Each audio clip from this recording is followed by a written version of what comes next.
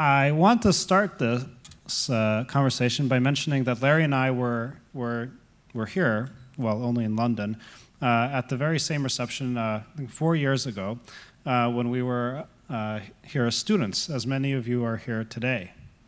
And the way that began is I received a letter in the mail, inviting me and said, oh, just come join us in London. There's going to be, Mikhail Gorbachev is going to be there. Shimon Peres, Madonna. There was a long list of celebrity names. And the first thing I thought was, we really need to do something about junk mail in this country. And I was about to...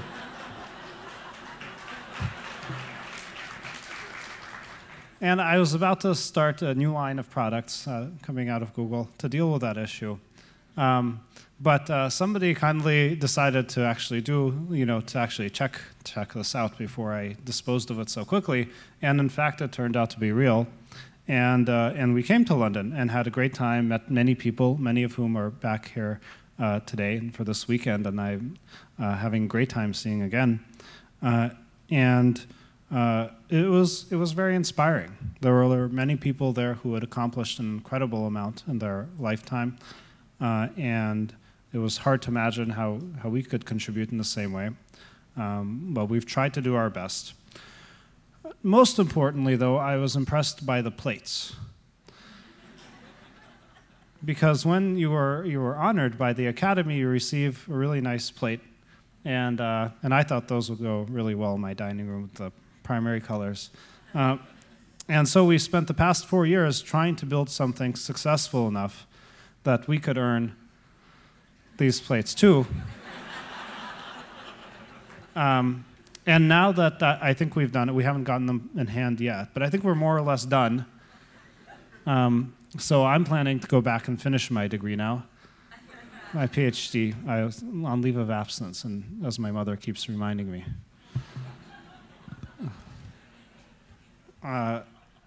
There's one minor thing I realized before I go back, and it's been my experience now from being at a company that has grown and is viewed differently in the world than was when we were a smaller company. People don't really like big companies. And I pondered, how do you address that issue? Because you don't want to be disliked.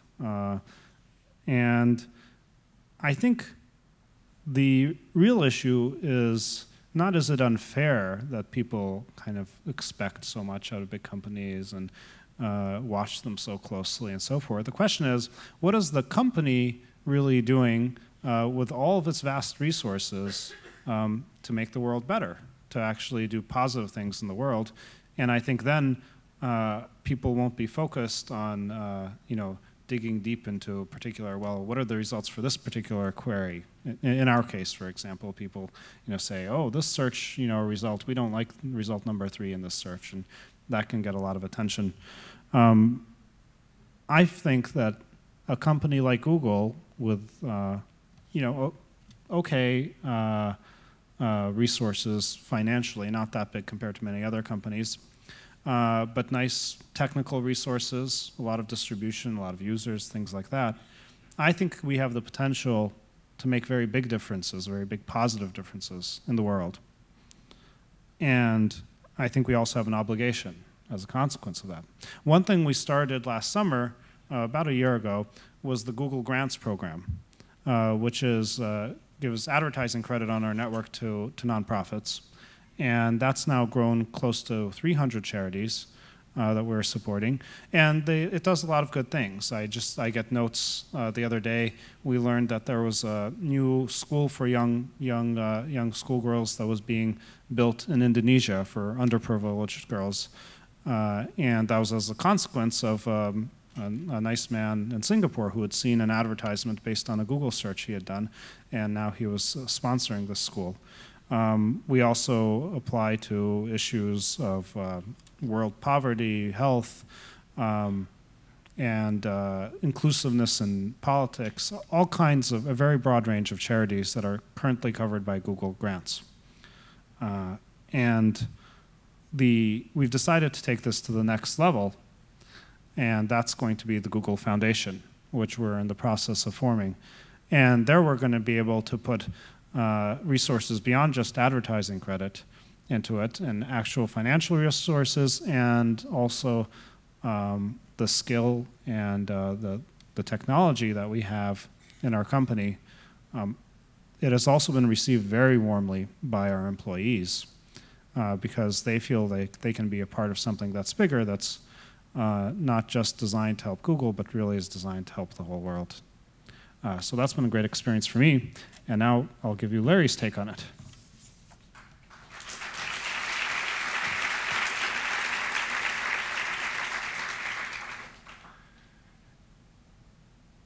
It's an enormous pleasure for me to be here as well, and to talk to so many bright people again. I still prefer actually to hang out with the students, though. When Sergey and I met at Stanford, we both thought we were quite obnoxious, and maybe that's still true, but we don't notice as much anymore. But I just wanted to hopefully inspire a bunch of the students. I know I talked to a lot of you last night, and just to, I'm thinking about your research. And Google really is interesting because it's an example of pure research. When we started Google, we had no idea what we were, when we started working at Stanford in late 1995, on the web, I wanted to download the links on the web, and Sergey was interested in data mining. And we had sort of no idea really what we were doing. We just thought, the web was interesting and was a good computer science topic, and we could probably get our dissertations to do something that might be practical and might be significant. We tried all sorts of things, most of which failed. And we came up with a better way of doing ranking, which we didn't think would apply to search at all, and then eventually we realized was really useful for search. And I think the takeaway for me in this is that you should pick areas you think are interesting, that could be valuable, where there's a lot of activity. I was interested in links because I knew no one else was really looking at the links on the web. And I figured, you could probably do something with them. And I think that's true of many of these areas where people do interesting things. I also think it's really important for us when we were working on this. We had many people, Sergey and I and a couple of other people, who worked tremendously hard. And I think that was an important part of making all this work. I had a conversation last night with someone who will remain nameless, but they said, I'm thinking about doing this research in an area, and the work is kind of incremental, and the papers are kind of boring, but I'm told that I should publish a lot of papers, and then that way, I'll get my degree and I'll graduate, and so I'm thinking maybe I should do this. But there's this other thing I really want to do that no one's working on that I think is much more important.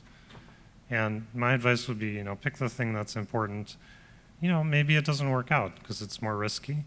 But you can, your PhD might take a few years, and you can try a number of different of those things.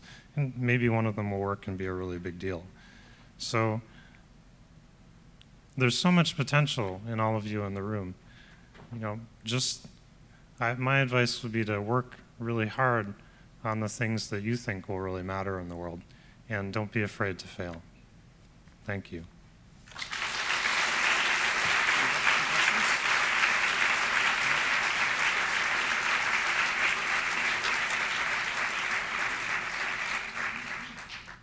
So it looks like we have about a minute for questions, or Larry can tap dance. Which do you prefer?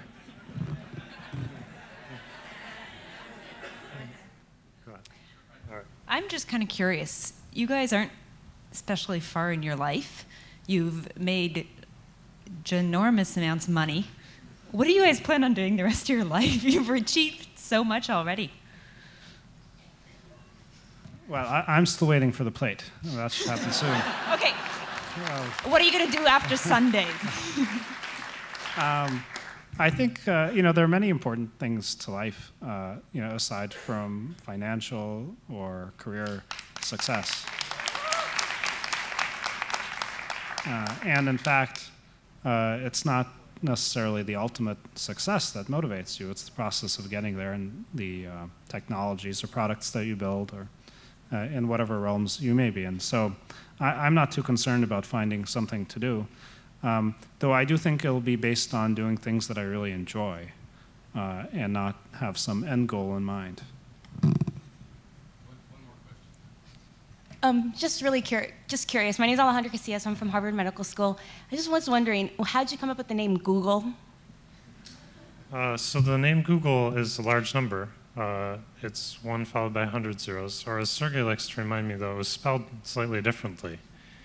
And that was before we had spell checking and those kind of things. And I've never been very good at spelling, so it is the way it is. Thank you. Thank you.